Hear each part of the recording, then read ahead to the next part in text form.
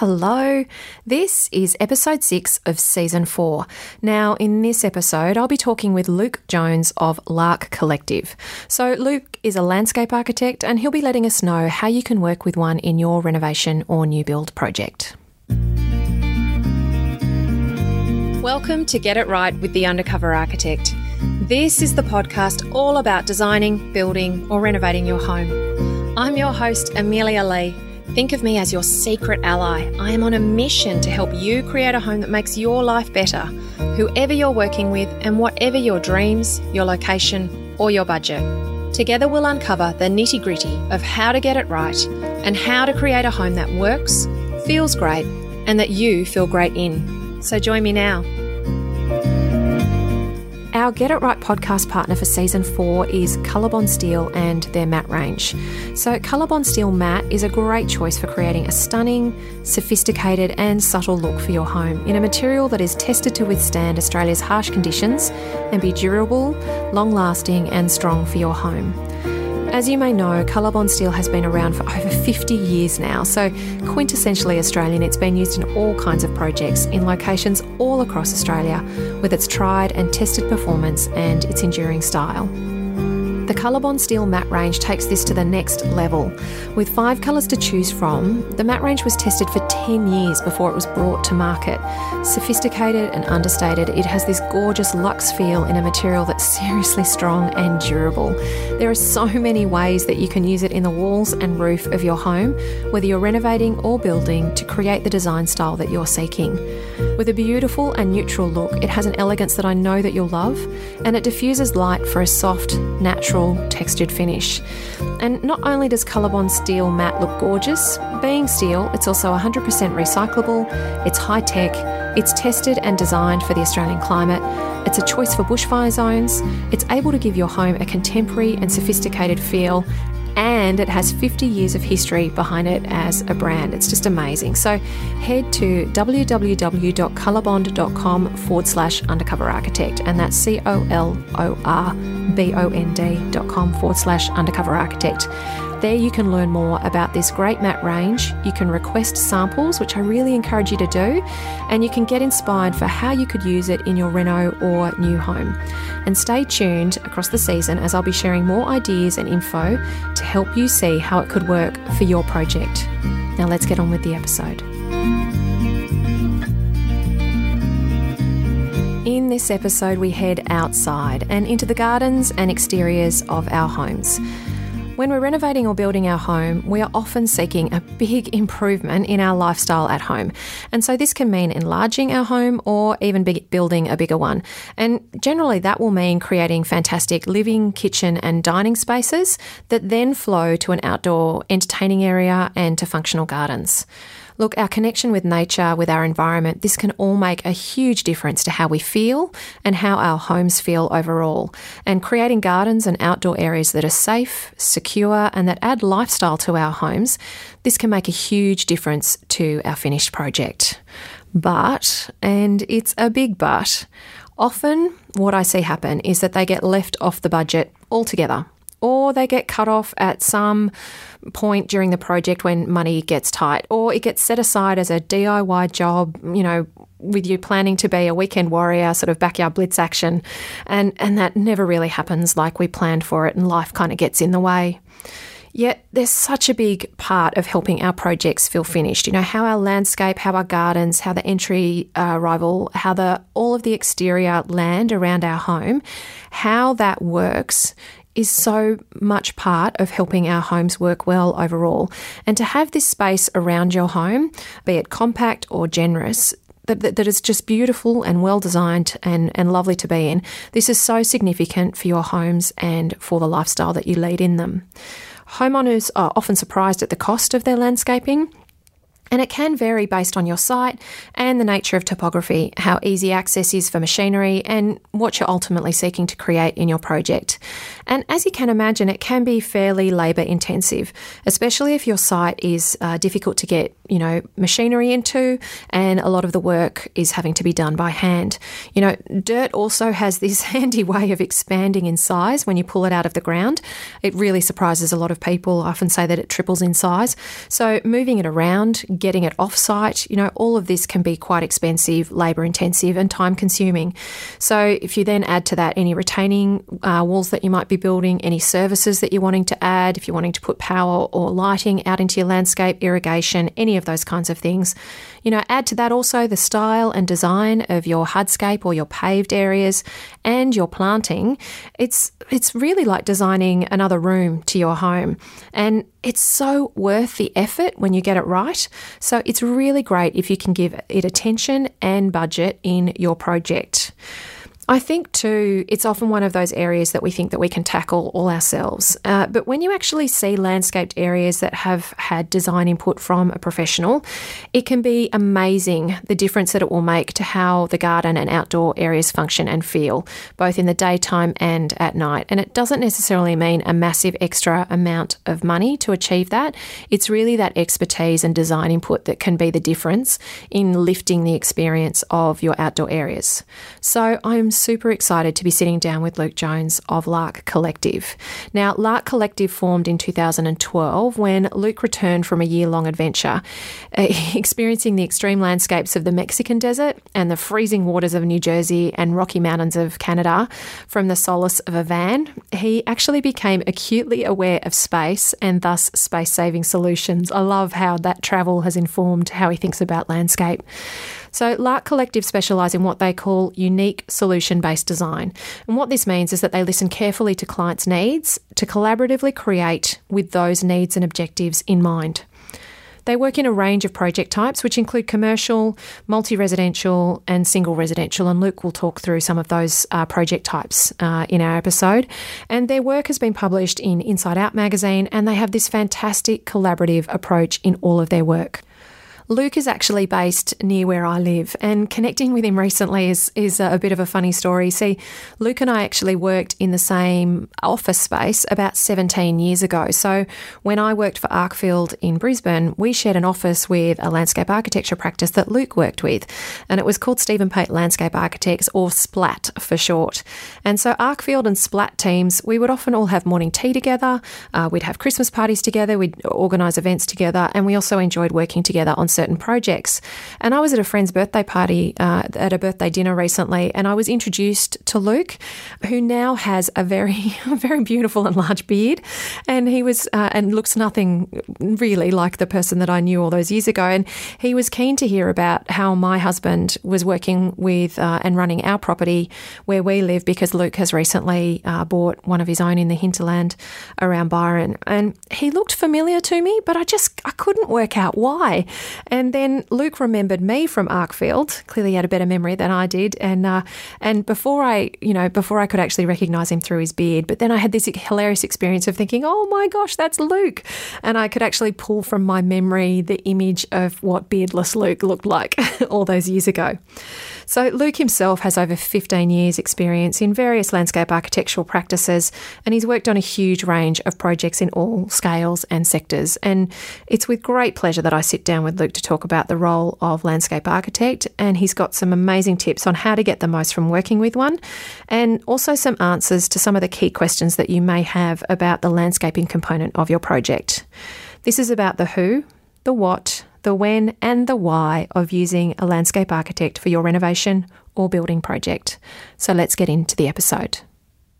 Welcome to the podcast, Luke. It's great to have you here talking about the role of a landscape architect and how they can help in your building and renovation project. And I'm really excited to be sharing this with the UA community. Now, I gave an introduction to you and your business, but perhaps in your own words, you could share who is Luke Jones and Lark Collective, and what type of projects do you generally work on? It's a good question. Who is Luke Jones? I am a 37-year-old Byron Bay resident now. I was born in North Queensland, and I was inspired as a young gardener by my Maltese granddad, always out tending to the veggie patch and the rosellas and all the beautiful plants that he could grow.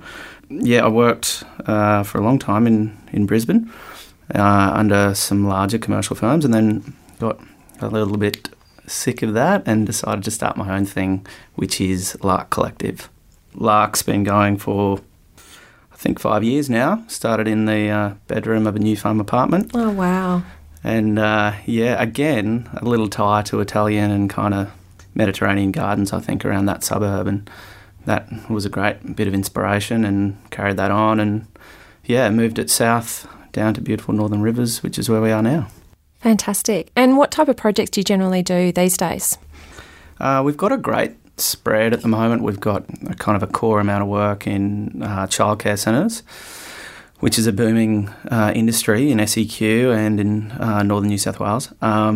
We have kind of skilled up a lot in rooftop gardens, again. Oh, wow. Through probably the work being there and then the interest in it. So podium landscapes and quite compact, skinny, slender gardens. And we do have a core amount of residential, farm master plan and beach houses. So, bit of a broad spread. That is a good spread. So, Luke, could you just talk through with me, I think a lot of people get a bit confused about what a landscape architect actually does, think that they're really just for big commercial projects or big large-scale work. What does a landscape architect actually do when you're working with them on your new building or renovation project? And, what should you expect in terms of working with one? Again, a great question. There's many landscape architects, many specialties, many areas. I think today we'll probably focus on how it can be a residential focus. What our core job is to create a practical and, most importantly, a functional space. From everything from the front doormat to the curb to the back fence, side fence, pool, everything you see outside, everything that's green. We don't neglect the pavements, the driveway, the hard stand, all of that. We often focus on aesthetics and, it's quite nice to delve into that and make that the focus. But the core thing is definitely a functional space. Yeah, and I think this is the thing, isn't it, that when we're building or renovating our home, I know a lot of homeowners speak to me about the fact that they're wanting to create that beautiful indoor-outdoor connection. They're focused a lot on what the interiors might be doing, the types of rooms and how they want those rooms to be. But so much of that, the success of a house working well and being functional, particularly for a family who might have small children or, need some space around the home to entertain and play space and, create privacy from their neighbours, is reliant on the landscape design itself. And when you can create that integrated picture, I think that's a really, really fantastic outcome. And I see that that's so much of what a landscape architect can help with is understanding the vision that you're seeking to achieve in the design of the home, be it working with an architect or a building designer or directly with a builder, to then bring that into the story of the way that the landscape design is done and the way that the garden works around the home and the process from entering off the street through into the home and then through the home and then out into the rear garden. Exactly, Amelia. And I think in a couple of previous podcasts I've heard you talk about that arriving home, how you arrive home, how your guest arrives, etc., etc.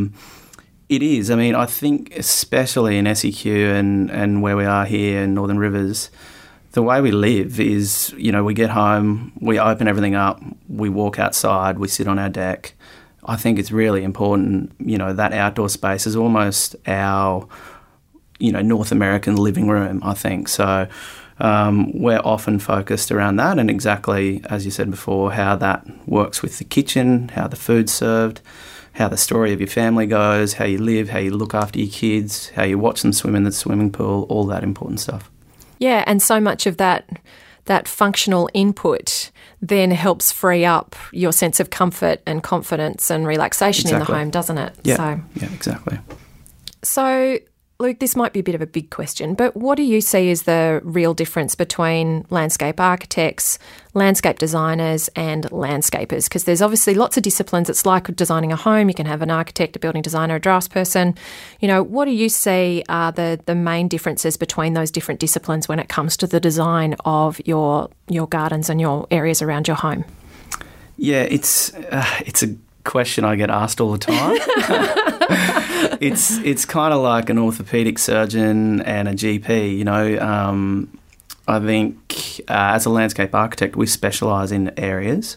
As I mentioned before, we specialise in those areas being childcare, residential design, rooftop gardens. Other landscape architects I know don't. They specialise in, commercial warehouses and stormwater retention and that sort of thing. But the key role change from a landscape architect to a landscape designer would be that, you're buying our experience, you're buying our wealth of knowledge, you're buying the study that we did on, principles of design, looking at scale, balance, the form, the textures, different colours.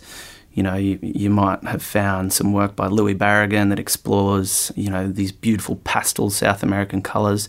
We get into that idea of design and those commonalities in design, and not just in landscape architecture, they're across all design. And I just feel that landscape design is probably more focused towards horticulture, plant, construction, that sort of thing. So, great, look, everyone's got a key or a role in the process. Some are more appropriate to a project than others. I think the difference is, just those core design principles, and we know a little bit about plants as well. They may know a little bit about design. It kind of... Yeah, it's hard, isn't it? And I know it's a tricky question because I get asked a lot, what's the difference between an architect and a building designer and a draftsperson? And, your take on that will always depend on sort of where in that mix you sit and the study that you've done and then the work experience that you've had. And so, but I think it's great to sort of understand that there is a difference. And at the end of the day, that there are people that are great at what they do and people that aren't so great at what they do. So whilst you may understand the difference between the different professions, still making sure that you're getting the right person for you and your needs and your project that you can communicate with, and is going to deliver what you're seeking is probably the highest check, I think, for people, isn't it? So, correct. Yeah. And I love the reference to Louis Barragan. I'll make sure that I put a link to that in the show notes for people because, look, to be honest, and Jeffrey Barwar, and there's just the I think in Australia, I know my generation, we were probably raised on Don Burke, and that's what that's what backyard design sort of looks like. And when you get into the design industry and you see just what is possible, and it doesn't always have to cost a boatload of money, but that there is this whole nother level of transcendence that it sounds a bit woo-woo, but that your landscape design can take itself to when you get that right design input into the process and into the outcome, and then of course get it fit for purpose and site in terms of functionality, plant types, drainage, and servicing. So I love that you mentioned, that design education I know was really pivotal for me in my architecture degree, just opening up the world to kind of what is possible and the various options. And from a landscape point of view, that study that you guys do in your degree can really be pivotal in changing the way that you approach solving problems on any landscape design level. Correct, yeah, a considered outcome, yeah. So, Luke, this is the thing with building and renovating, though, that I often find is that either landscape design gets completely forgotten about, doesn't get factored into the budget at all, gets thought of immediately that will save cash and do it as a DIY, or it's the first thing to get dropped out of the budget when the time comes. I know from experience of working, with companies like Mirvac, is that we would always protect and preserve the landscape design budget and oftentimes during construction when the development was about to go on the market, the landscape design budget would actually get increased because we had to bring in more established trees, more significant planting, upgrade some of the landscape components to really make the project feel comfortable and welcoming and of the standard that they were seeking to achieve. So, it is one of those really tricky areas, I think, when you're trying to manage a building and renovating budget to protect and preserve and value for its impact in, your immediate lifestyle in the home. So, in terms of thinking about when you should get a landscape architect involved, how that process works, so that you can understand from an early point, when is that budget going to start to be set? When can you start thinking about how you're going to factor that in? When do you recommend you get a landscape architect on board in your project? I always say ASAP, obviously. It's, again, it kind of goes back to those core principles. We do look at more than just plants, edges, what we can fit in, where are we going to pop the sandpit or the veggie garden in. If we are involved at planning, at site analysis, for example, We might have an idea where we say, let's shuffle the building to the south and utilise all of that north aspect. You know, it's easy to do a plan, look at the site as four edges, pop the building in the middle, and away we go, front yard, backyard. But we've been involved right at the start. We've been involved with a lot of modular stuff over in Straddie Island and stuff like that, where we have said to the architects, let's jump in early and shuffle this across and fit a beautiful pool down the side and you know, get the beauty of all of that north aspect. And create that master planned solution, isn't it? Correct, yeah. So that's an ultimate for us. We love being involved right up front. It might just be a couple of comments, might be a quick scribble, a bit of sketch design. It doesn't necessarily change the dollar value of our scope of work. It just allows us to put that input in up front and early. Yeah, I think that's great advice. And I mean, a lot of people will come to you at the point when the house is already designed, fixed, and they're just trying to design the edges around it. I agree with you that getting a landscape architect involved early is a great way to get a really collaborative relationship between building and land and make sure that you're getting that to work is in an integrated way as possible. Yeah. Tongue twister. But, you know, if somebody they've already finalised their design, they're wanting to get their garden designed, do you see any problems with that in terms of getting a landscape architect on board at that point? You know, and how can they make that work for themselves? No, I mean, it's how a lot of our projects roll out. We do work with what we've got. We do kind of scratch our head and our beards sometimes and think it would have been great if we could have shuffled this or popped the swimming pool down here. But yeah, look, we're happy to be involved at any stage and in any facet of the whole process.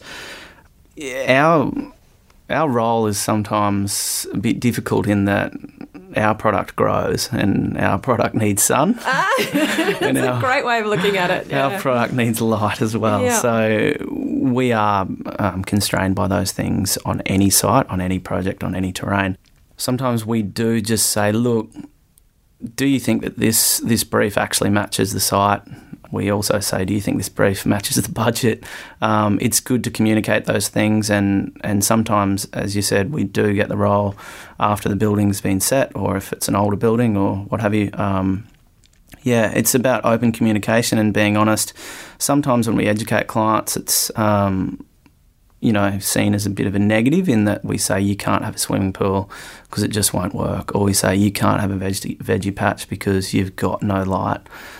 That's the nature of our product. Our product needs those natural elements, and sometimes we have to deliver a little bit of negative news. Oh, I mean, I think that's a great, realistic way to understand the constraints that most homeowners will be dealing with. Is that, you know, it's all.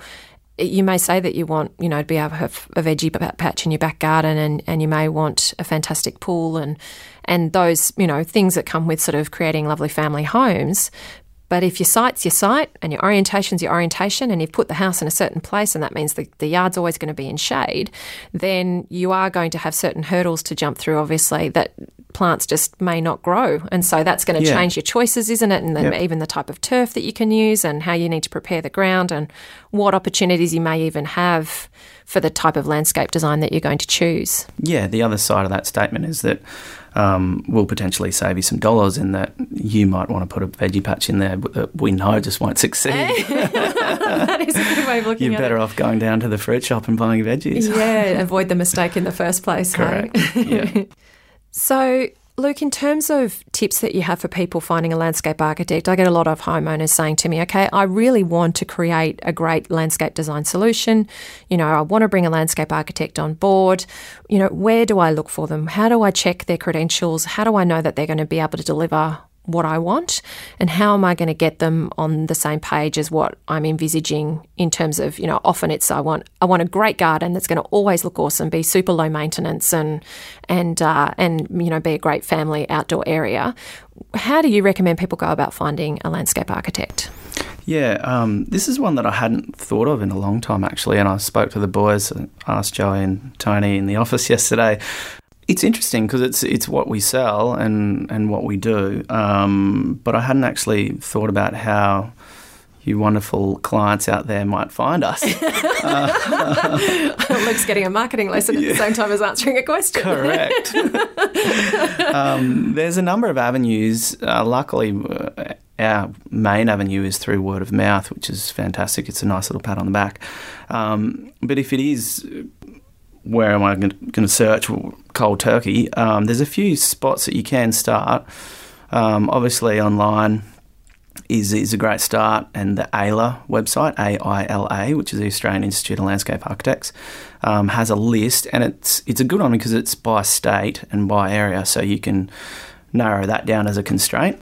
That's great, and I'll pop a link to that in the show notes. So yeah, it's a good one. Yep. Is it compulsory as a landscape architect to be on that list, or is that a membership body that just represents the industry and you elect to be part of it? So if you have done study as a landscape architect, you are involved in AILA. That's within Australian law, and we are all listed up on there if we're AILA registered, yep. Which I am and my office is. Yeah, so that's a good spot if you want a registered landscape architect. There are other landscape architects who have gone on to do their study and not become registered. And there is a link or a site that you can go to, which is ADLM, which is designers. Okay. So, we might pop both of those up. That'll just give you a contact and name, and, we've all got a couple of pictures up there of our favourite projects. I think the other thing too is just reaching out to the broader consultant group and saying to your architect, hey, my job's a beachfront house. Have you worked with anyone? My job's a rooftop garden of a warehouse apartment. Have you ever done this before with anyone? I really think word of mouth is fantastic, and that's a lot of our marketing, and that's how we've gotten to where we are. The other thing too is builders. Builders are often the intelligent. They have all the intel. Yeah. The network on site. You'd probably be approaching this quite late in the piece if you're asking the builder, but we do get a lot of referrals through our builders. So I'm just kind of working back from there and think that that's probably a good option as well. And I think too, isn't it? It's really, House is another good place to look because, which is HOUZZ. So, and that's globally available. And I think then too, you can search by location, and you guys have got a profile on there. And I mean, it's the same, isn't it, as when you're looking for a house designer, that you look at the work that the professional is doing, and is it in alignment with what you're seeking for your project, and do they look like they're getting good reviews? Do they, and then picking up the phone and actually seeing if you can actually have a conversation with them. Definitely. Yep. And I think we'll probably talk about that later, but communication is definitely the key, and I think the preferred one is by phone or in person. Things can get lost in emails or a link on a website. I mean, I know that I'm probably guilty. My link on my website to info@larkcollective.com is probably not always answered. No, so if you want to grab Luke, I'll have his phone number in the show notes. So no worries. That's the best way to find him. So. Well, there's some great tips there. And I think too, the fact that you understand that landscape architects are registered like architects are and are unregistered. So can you actually call yourself a landscape architect if you're unregistered, or do you need to call yourself a landscape designer at that point? Does the industry work similarly to... It does, yeah. You can even go through your study, as I said before, and not become registered with the governing body and... call yourself a landscape designer. If you are registered, you are under the AILA body, and we all follow the ethics and the the continuing professional development, the same things that we have to do as architects. Yeah, so that's actually great information to have. I think in terms of that differentiation, again, is just understanding that. At that level of the profession as a registered landscape architect, it's not that just you've had to achieve certain study, you have had to get registered with the body, and then you're having to perform to a series of codes of conduct, continuing professional development, and those types of things to make sure that you are performing to industry standards and can maintain your registration. Yeah, and that's the value of it, isn't it? Yeah, and I think that will be a surprise to a lot of homeowners. In terms of I know that it's a surprise to many when I explain the difference that an architect has to achieve to legally call themselves an architect. So that's definitely worth understanding for landscape architects as well. Yeah. So, Luke, in terms of thinking about how to go about seeking a fee proposal from a landscape architect, can you just talk through, you get your fee proposal. What do you recommend people look for in terms of what should be included, how it should be outlined, and what they should expect to see so that they can compare fee proposal with fee proposal to really be able to make the best decision for their project? Sure, Amelia. I think the bottom line is that our industry does lump sum fee proposals, which is annoying from my point of view. I'd be happily on hourly rates for the rest of the time. So by lump sum, you mean it's basically one bundle of money for one scope of work. So it's not, because I know that when we've spoken in the past, I've spoken to the UA community about the fact that architects may do a percentage fee of construction cost or may do a lump sum, and one gives more flexibility than the other, obviously. Yep. And then there's also hourly rates. So if you're doing lump sum, it's just a fixed bucket of money for a scope of work that's Correct. described. Yeah. Yep. And everyone out there, don't be afraid to say, look, this is how I understand it. I would like to seek a lump sum fee. That is standard industry practice for us. We do those things that you just spoke about in the background to cross-check what our fee is and what our percentage of the budget will be.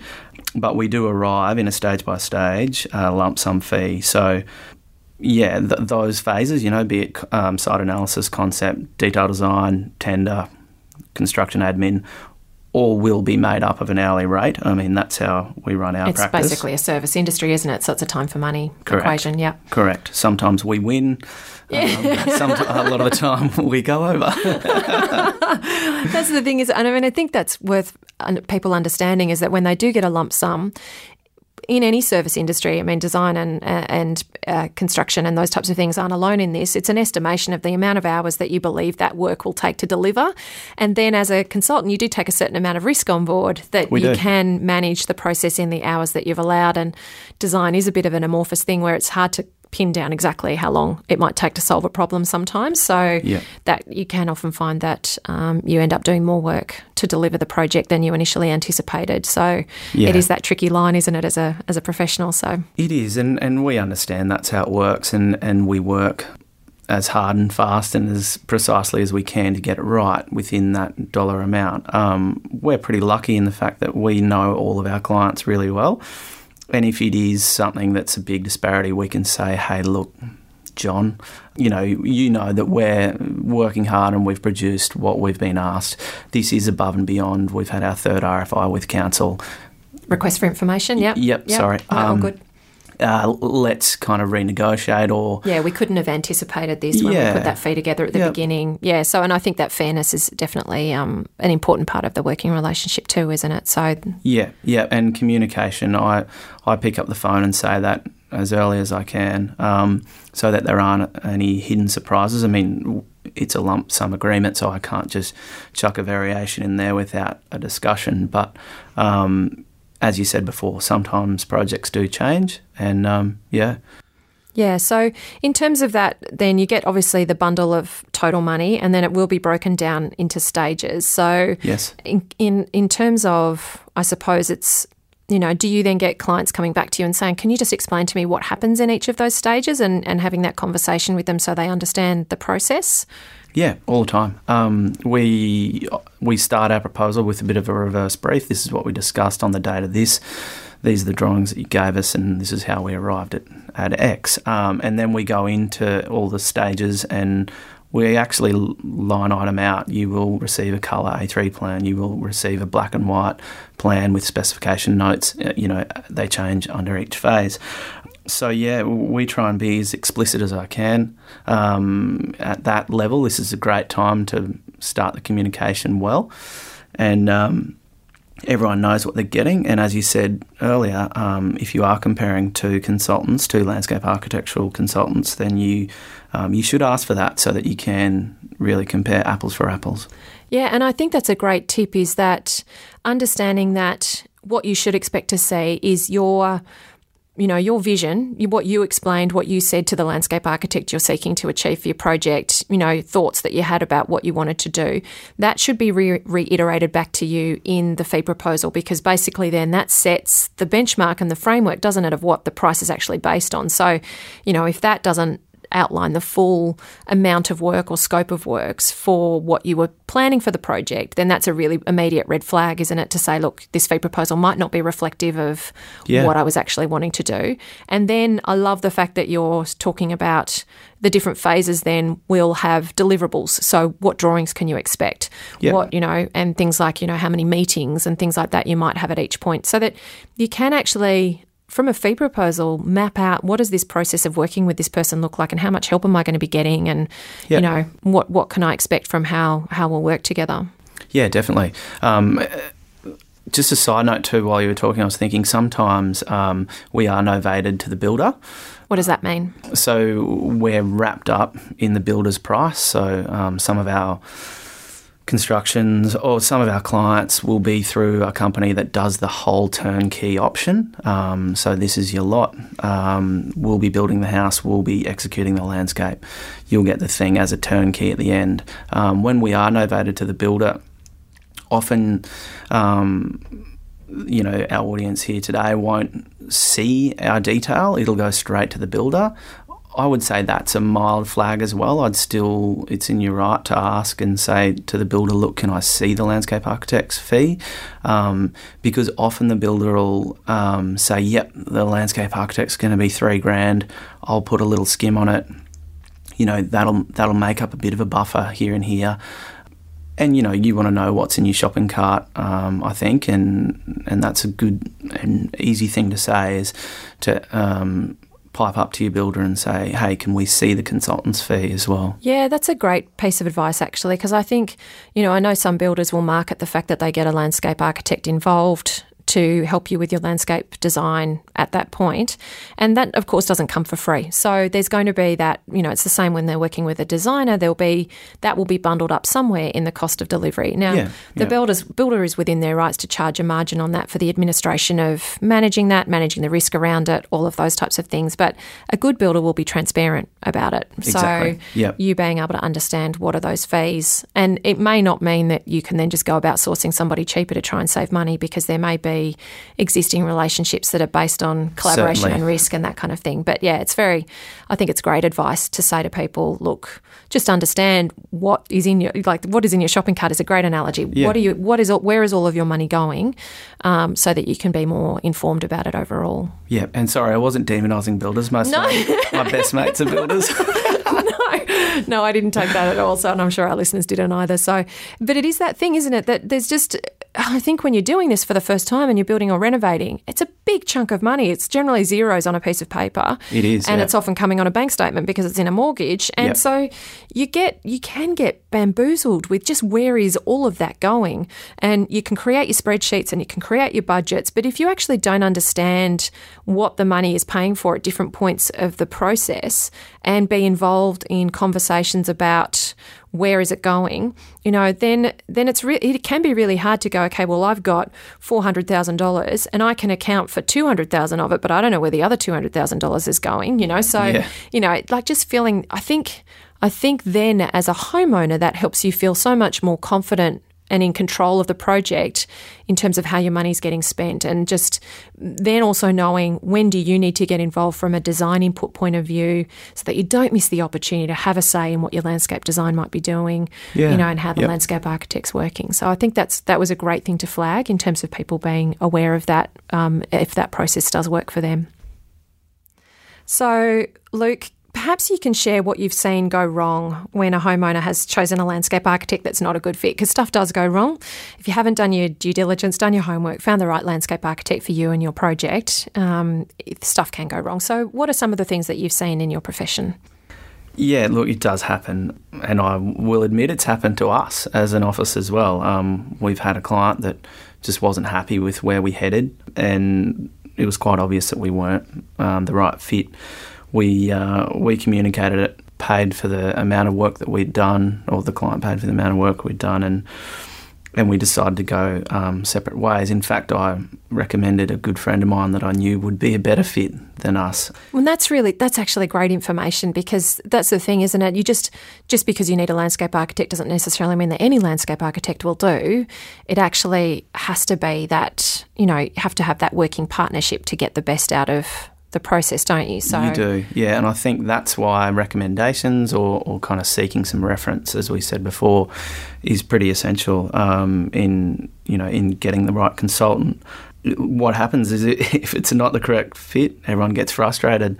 And I didn't start this type of work to be continually frustrated, and I really like what I do. I love our outcomes. I like our process, and sometimes you have to just pony up and say, look, this is what we do, this is how we do it, and I don't think your family or what you're thinking is the same as our thinking. So it takes a bit of guts and a bit of communication, as we keep saying, but you're well within your rights to say, look, I don't think what we're doing or the design idea is what we had in mind. Can we go back to square one, or can we call it quits? Communication, being transparent, being realistic, they're all things, majority things go pear-shaped around dollars. So asking your consultant, what does this cost? What is a pool worth? Will it be the same on our site?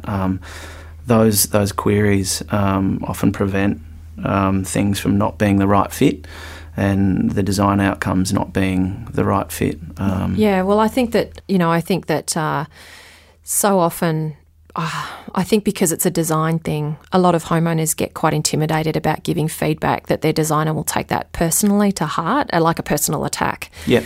And are fearful of giving feedback that looks like criticism to them. So, but it is that thing, like if you're working with a designer who actually has your best interests at heart, which is kind of a good criteria for choosing a designer, yep, then that feedback should be taken on board, and then information provided as to why perhaps your brief wasn't effectively communicated, why they've taken the design in that direction.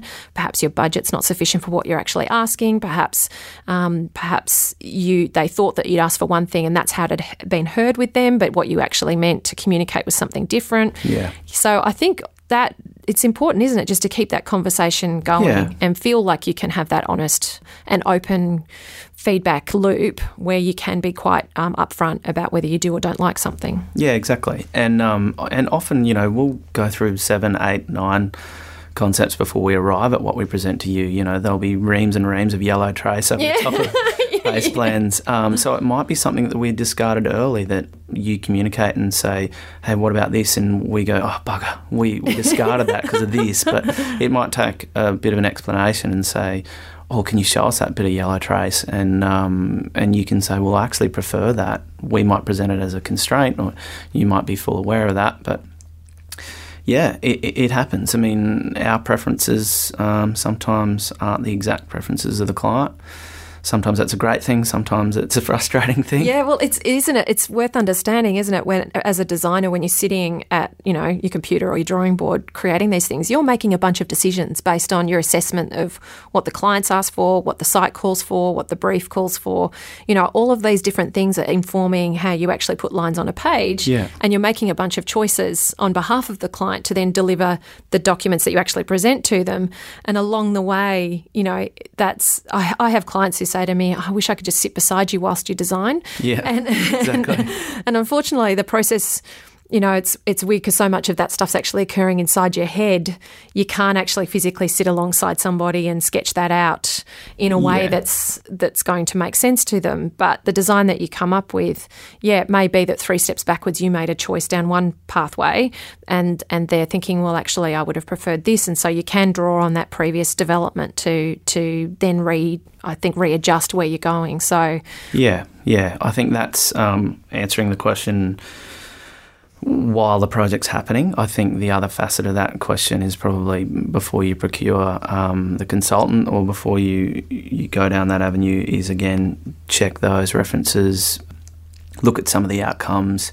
I mean, it's hard as running a young firm. We don't have as many built projects as, West 8 in Europe that has 20, 30 years of experience. But look, they probably wouldn't be the best fit for a subtropical beach house either. So, yeah, it's choosing the right apple. Yeah, and I think too that conversation that you can have at the outset too can tell you so many things. Like if you can actually say to perhaps you're not seeing all of the glossy photographs that you might be seeing on another designer's profile, but you kind of like the feel and language and information that's on the website and the way they're sort of speaking, and you pick up the phone to them and you like the way that the landscape architect's having a conversation with you. And, I think you can still do your checks and balances, can't you? And also set up the fee that perhaps you can walk away and still own the design concept at any point, so that if you do find that you've made the wrong choice, they didn't have as much experience as you thought, perhaps you didn't click as much as you thought you did, that you haven't sort of wasted time and energy, but you've still can keep moving forward in your project. Yeah. So, Luke, in terms of how people actually prepare for their first meeting, so they found a profile of somebody they like, they've picked up the phone, got a good feel from the conversation, they've said, can you please come to my place? Can we have a chat about this? Or perhaps can I bring in my drawings, my sketches, and show you the ideas that I've got? What should they sort of try and pull together for that first meeting in terms of, their ideas? I know a lot of people get confused about how much information they should sort of bring and how much they should rely on the landscape architect to bring. What are your recommendations for how that first meeting can be prepared for and how it should go, and then sort of what should happen after? Yeah, sure. I think every initial meeting I've ever sat down and been a part of has been different. There's a few things that do make the fee more precise and the brief easier to produce. I often ask the family, tell me a bit of a story about getting home from school and how the house or the space will work, and what happens in the morning when you wake up, or what happens on a Saturday afternoon when you're jumping in the pool. That's a great way to think about it, isn't it? Because you can start to then think, okay, how does this really need to function for us? Yeah, exactly. It's about a story, and it's about, the vibe and kind of selling the joy that will be the end outcome. I love that. Yeah, and let's not neglect that, because, sometimes people are like, I'm spending $10,000. This is a negative experience. It should be a positive experience. There are some pretty simple things we often ask just in an email as a reverse brief. What are your top 3 objectives? What are your top 3 concerns? That's really simple. What is your budget?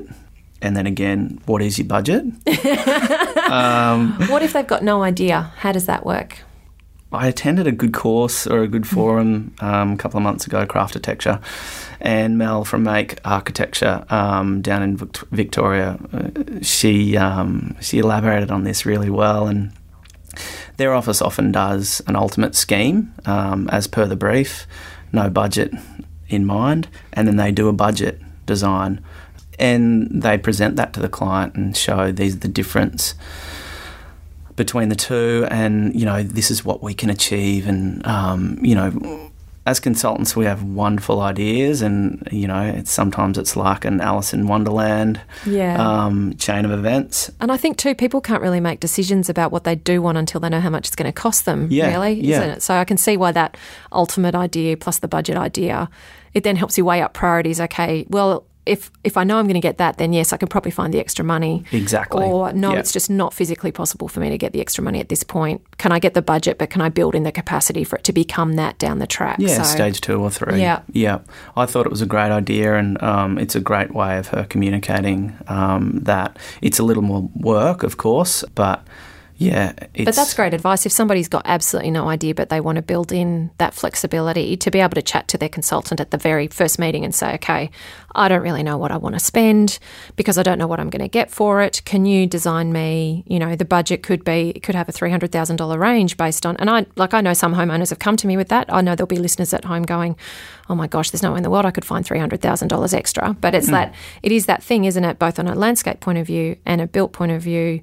If you do have some scope and flexibility based on what you can achieve, then that's a great conversation to have early in the piece. So great tip. Yep. So okay, so they've come to you. They've got their budget. They've got the story. What else should they bring together? We often get a Pinterest folder, which has been a really helpful bit of technology. Sometimes it can be a little bit chaotic. There's North American redwood in there that probably doesn't grow in Queensland or New South Wales. Yeah, make sure you're pinning Australian sites for landscape, because it is also And for those of you listening overseas, that you're pinning local stuff because, there's only so much that will grow that's not typical to an area. So, yeah. Yeah, correct. We're not planting steel, we're planting plants. And, they grow in a certain environment. So part of our process is setting up a few mood boards or a few pages of precedent images, and that's part of our process. We'll run you through those and a bit of a tick and cross with plants and with materials as well. So that is how we get across that unknown. Yeah, I just think the spoken stuff, a couple of images, a base plan, if you've got it, is amazing. So in terms of a survey with some topography and those types of things on it, to show where services might be and those constraints that could be coming into play in terms of how your landscape can actually be designed. Yeah, exactly. Don't worry if you don't have that. We can do a site analysis and, do a measure up. But yeah, I think that's it. The first discussion, reverse brief, images, and then spatially, some data on the site. Yeah, well, and I think, that idea of creating the story of how you want to use this space and how you want it to work with how you use the home. Yeah, it's a good one. I think that's a lovely way to think about it. Okay, what happens when, say, you do go and pick up the kids from school and they come home? What do they do? Do they immediately run outside? Do they sit and have afternoon tea and then they disappear? What level of supervision do you want over them? Do you want to be able to get dinner done whilst they're in the pool? Because it's only tiny little kids. There is a point where you don't actually have to be at the pool's edge to help kids out, but you want to be close enough to them. So, that whole, I think particularly for family homes, that level of convenience that can come from how functionally your home works with your garden can make such a critical difference to the relaxation of your home overall. So I love that idea of coming with a story. That's fantastic. So Luke, in terms of having that first meeting, you've spoken about pulling together the brief, which is obviously the communication piece that you're using to talk about what you want to do for the project, and that idea of that story, idea of budget, some images, and ways of sort of explaining what you are seeking. Landscape architect says, yep, all great. They then go away. What should you expect then to happen next? If I was the client, I would expect a couple of days' time I'd get a fee proposal, and that proposal would be quite detailed in that it would talk about the meet and greet. As we said before, it would provide a reverse brief, and then it would give all of the expected outcomes in each phase. I would ask the landscape architect if it hasn't been included. Does it include site analysis? How do we exchange data? In terms of how you actually send information to each other, is that how you mean? Yep. Correct. And will that data be mine? Okay, yes. Sometimes... So will I get CAD files? Will I just get PDFs? That type of thing. So, yeah. Exactly, Amelia. And some consultants do protect their raw data being their, CAD files, DWGs, Photoshop files. Yeah, that surprises a lot of people that happens, and they say, why can't I have the CAD files? Because I want to then... I get people contacting me and saying, you did this design, can I now take the CAD file and give it to my, draftsperson? And, for most of my drawings are done by hand, so the CAD file doesn't actually exist. But if it's the case that's an uncontrolled document that actually contains a lot of IP in the back end, doesn't it? Because, often what a lot of people outside the industry potentially don't understand is that to make those CAD tools customised for our own work, we actually build a lot of customisation into them. And so, be it library parts and those types of things. So when you do give that raw file to somebody, you're kind of sending all of that with it, aren't you? So you are, yeah. And and we can alter those files to draw some of that IP and that customised block and detail information out of our drawings. But I think... But you want to know up front whether you're going to have to spend time doing that, don't you? So the client needs to ask for that as part of their fees. Yep. That's great advice. I'd also ask what time, or it should be detailed in there in a rough time frame. Some of the biggest frustrations by clients is that, oh my God, he's too busy. The guys haven't got this back to us. In each phase, we often write how many weeks approximately each design phase will take. Awesome tip, yep. Yeah, so you guys can know, you're obviously planning out sometimes a very particular and detailed project plan, and time does equal cash. Yes. So you do want to know that, concept design will be done in 2 weeks and DD will be 2 weeks straight after that or something like that.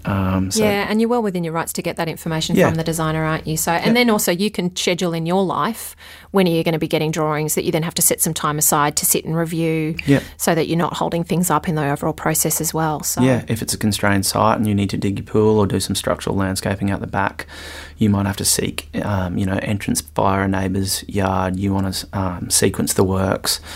You got to think about all that sort of stuff. And our design process is obviously coming all before that. So, yeah, you need to get your head around that data. That's great. Yeah, that's a fantastic tip in terms of understanding that time frame. And I know, it's the same for any design process that you're working through. If it's got an end result of you needing to physically move out or, as you say, get access from a neighbour's yard and have your life kind of derailed for a little bit whilst construction, you want to know how much time. And people often are surprised how much time it kind of takes them to get from let's have this conversation to let's have the end result that I actually can hand over to a builder. So yeah, but again, I mean, this is what you're paying consultants like us for, in that we do have this experience and we do have this foresight to program out this sort of stuff. So in regards, that conversation, I think probably some people would be surprised in terms of, as we said, about how much time things do take. What else do you see surprise people when they start to think about the design of their landscape and the cost of working to design outcomes on their project, be it, things like the actual labour or the deliverables or how the landscape gets done, how people physically get access to a site, the things that can really impact budget and time. What do you see surprise people in your experience? In a very detailed response, traffic control. As soon as people see the sum of traffic control, it's just exorbitant. And that's the thing, isn't it? You'd find that sometimes these little suburban streets, it's a requirement of council that if you're having certain trucks bringing certain gear at certain times, that means that you are going to have traffic control in place to make sure that everybody can still get to work in a safe way. All of your neighbours don't get annoyed.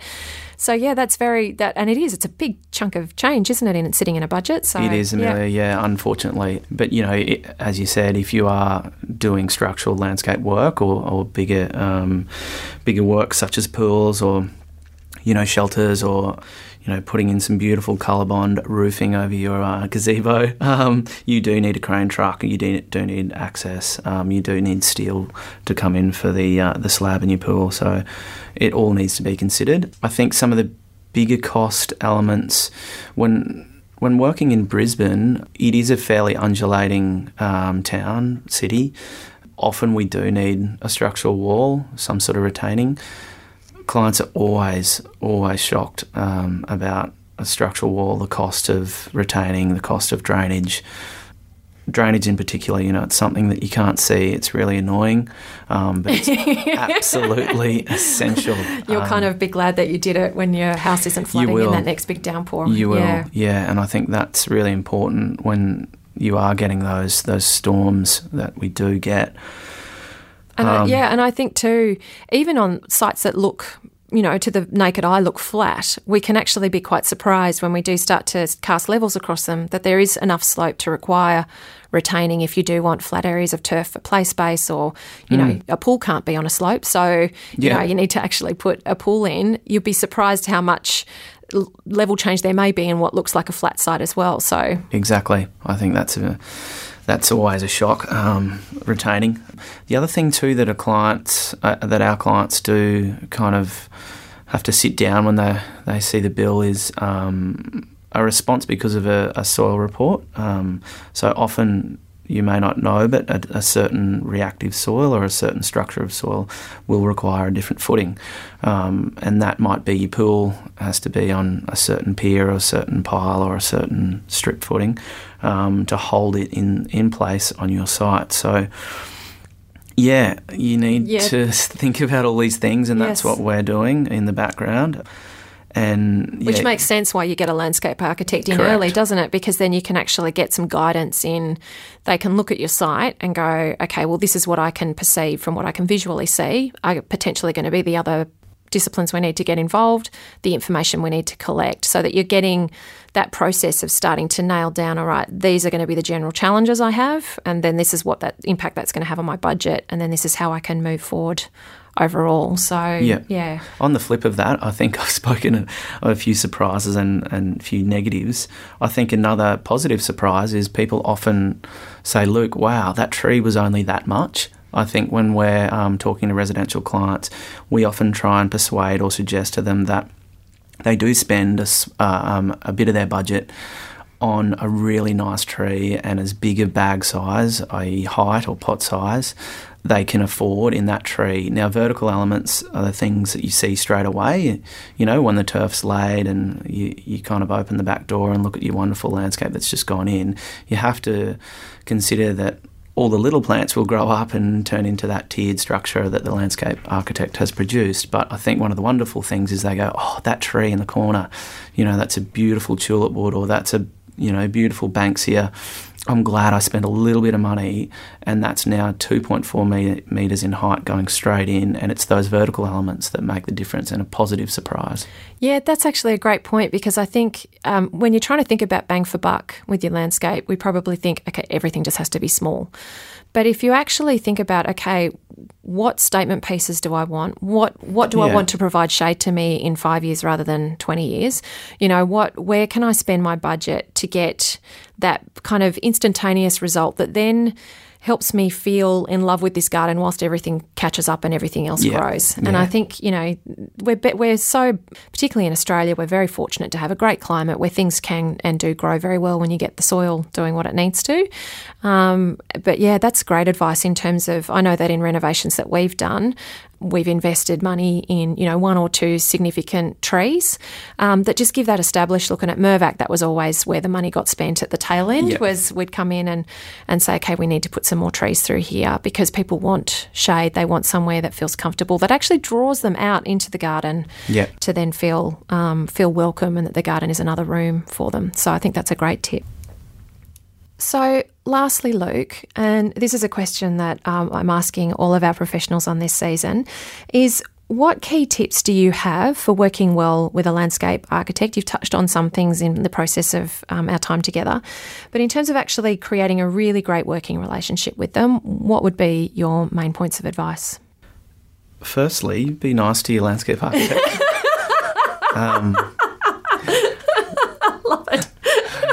Oh, the UA community are a lovely, nice bunch, so they'll be nice to their professionals. Good. Yeah. Maybe a face-to-face so you can bring banana bread or some sort of cake. No, I think we've touched, or we've reiterated a number of times on communication and which type of communication, be it face-to-face, telephone or email, and how each of those work best.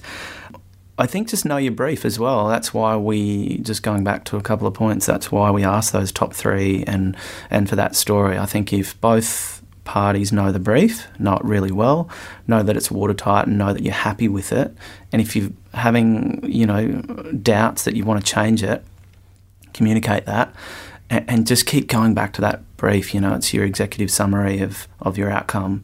And, hold it up and know it and keep referring to it. So it's such a critical communication tool, isn't it? And so I know a lot of people get confused about how to physically create it because particularly a lot of women, they want to write big stories about how they see their home working for themselves and their family. And then they'll hit designers who go, oh, I just can't read through all of that. That's just too long and copious. Yeah. But at the end of the day, my advice always is that you should take what you need to take in order to explain what you're actually seeking to do for your home. And it's important that you get people on board who respect and value the way that you're communicating that, because it helps them then get inside your head. Yeah. There's no point kind of assuming that the gaps in communication are being filled by expertise if you haven't actually said, this is what I want, and explained it as in the level of detail that you feel conveys it. Then I think that communication tool of your brief, as you say, is a really critical document that needs to be carried the whole way through the project. So, and you know, sometimes the intervention or the idea that we have, you know, is not a glitzy, gigantic lap pool. You know, it might be something really small or soft or, you know, intricate or some sort of treasure or something like that. So yeah, but I think as long as your landscape architect understands that all you really want is a shrine or a little treasure or something within your garden space, then the outcome will be exactly as you imagine. Yeah, and I think it is that opportunity, isn't it, that when you're creating landscapes, thinking about the scale as much as the experience. It doesn't all have to be great big grand statements of, like you say, big pools, big areas of turf, big plants, that the joy can actually come from just focused treatment on special areas that then create the opportunity for you to travel into the landscape, be welcome to a point, have a space to sit that is just really about your connection with something that was really special to you. So exactly. Yeah, I love that idea. And we've talked about communication and about setting the expectations for how you want to communicate with your landscape architect. So, I think that's also great advice is if you expect to be able to see them on a Saturday, that needs to be queried at the point of meeting them, because not all landscape architects will be willing to come meet you on a Saturday. So, just how that works. Probably not this one. And then, do you want to be able to call them on a weekly basis and get an update and all of those types of things. So, and, we also spoke about honesty and that honest feedback as well. So I think you gave some great tips about being able to be open and honest with your landscape architect along the way. In terms of how you think about that, is that something that you really value in your relationships with clients? We do, yeah. It changes over the process of a project as well. So it's just so important. You need to tell us if you really like it, and you need to tell us if you really don't like it. And the sooner the better, hey? Yeah, I mean, design's a really interesting and challenging thing, because you are giving birth to an idea or a concept or a light bulb moment. But sometimes it's not fit for that client, or sometimes it absolutely blows their mind. So yeah, you need to give us a huge pat on the back when it does blow your mind, and you need to say, hey, let's just hold our horses for a tick. I need to talk to my husband or my wife or my brother or my sister about this, because I just don't think it's hit the mark, and I've got another idea. Or be open. Maybe if you can't approach that, it's too much, pop it in an email as a couple of dot points, send the email, sit back, have a cup of tea, and then pick up the phone and say, hey, look, did you read my email? Do you think that's fair? Softly. Yeah, that's great advice. And I think that's a fantastic note to finish on, Luke. You've shared so much knowledge in this episode about how to work well with a landscape architect, and some really great tips, I think, for thinking about landscape architecture and design for your home, be it for a renovation or a building project. As I said earlier, it is the one thing that a lot of people will drop off when the budget gets too tight. But it is by far and away, from my experience, one of the most significant factors in making a home feel finished, and for it to be that immediate place of joy and experience when you move in after all of the hard work and what's probably felt quite relentless and never ending in terms of renovating or building your home. So I want to thank you very much for your time in this episode and for sharing your wisdom with us. Thanks, Luke. No worries. Now, as I said at the beginning of the episode, your landscape design is an important part of your project. It can actually be really significant, really crucial in making your project feel and look great, yet it can often be left behind, either due to budget constraints or just simply not being included in your thoughts. Oftentimes I see homeowners get so focused on the house itself that they kind of forget that the landscape design can be factored in as well.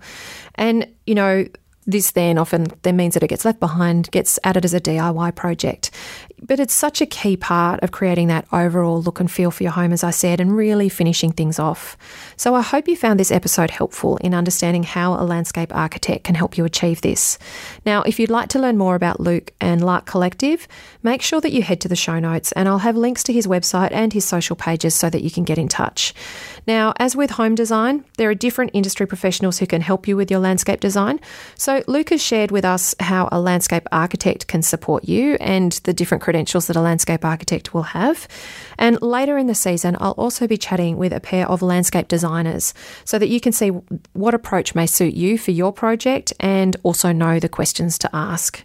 Now, remember, Undercover Architect is always about helping you find the best fit for you in an informed way so that you can get a great outcome for your home.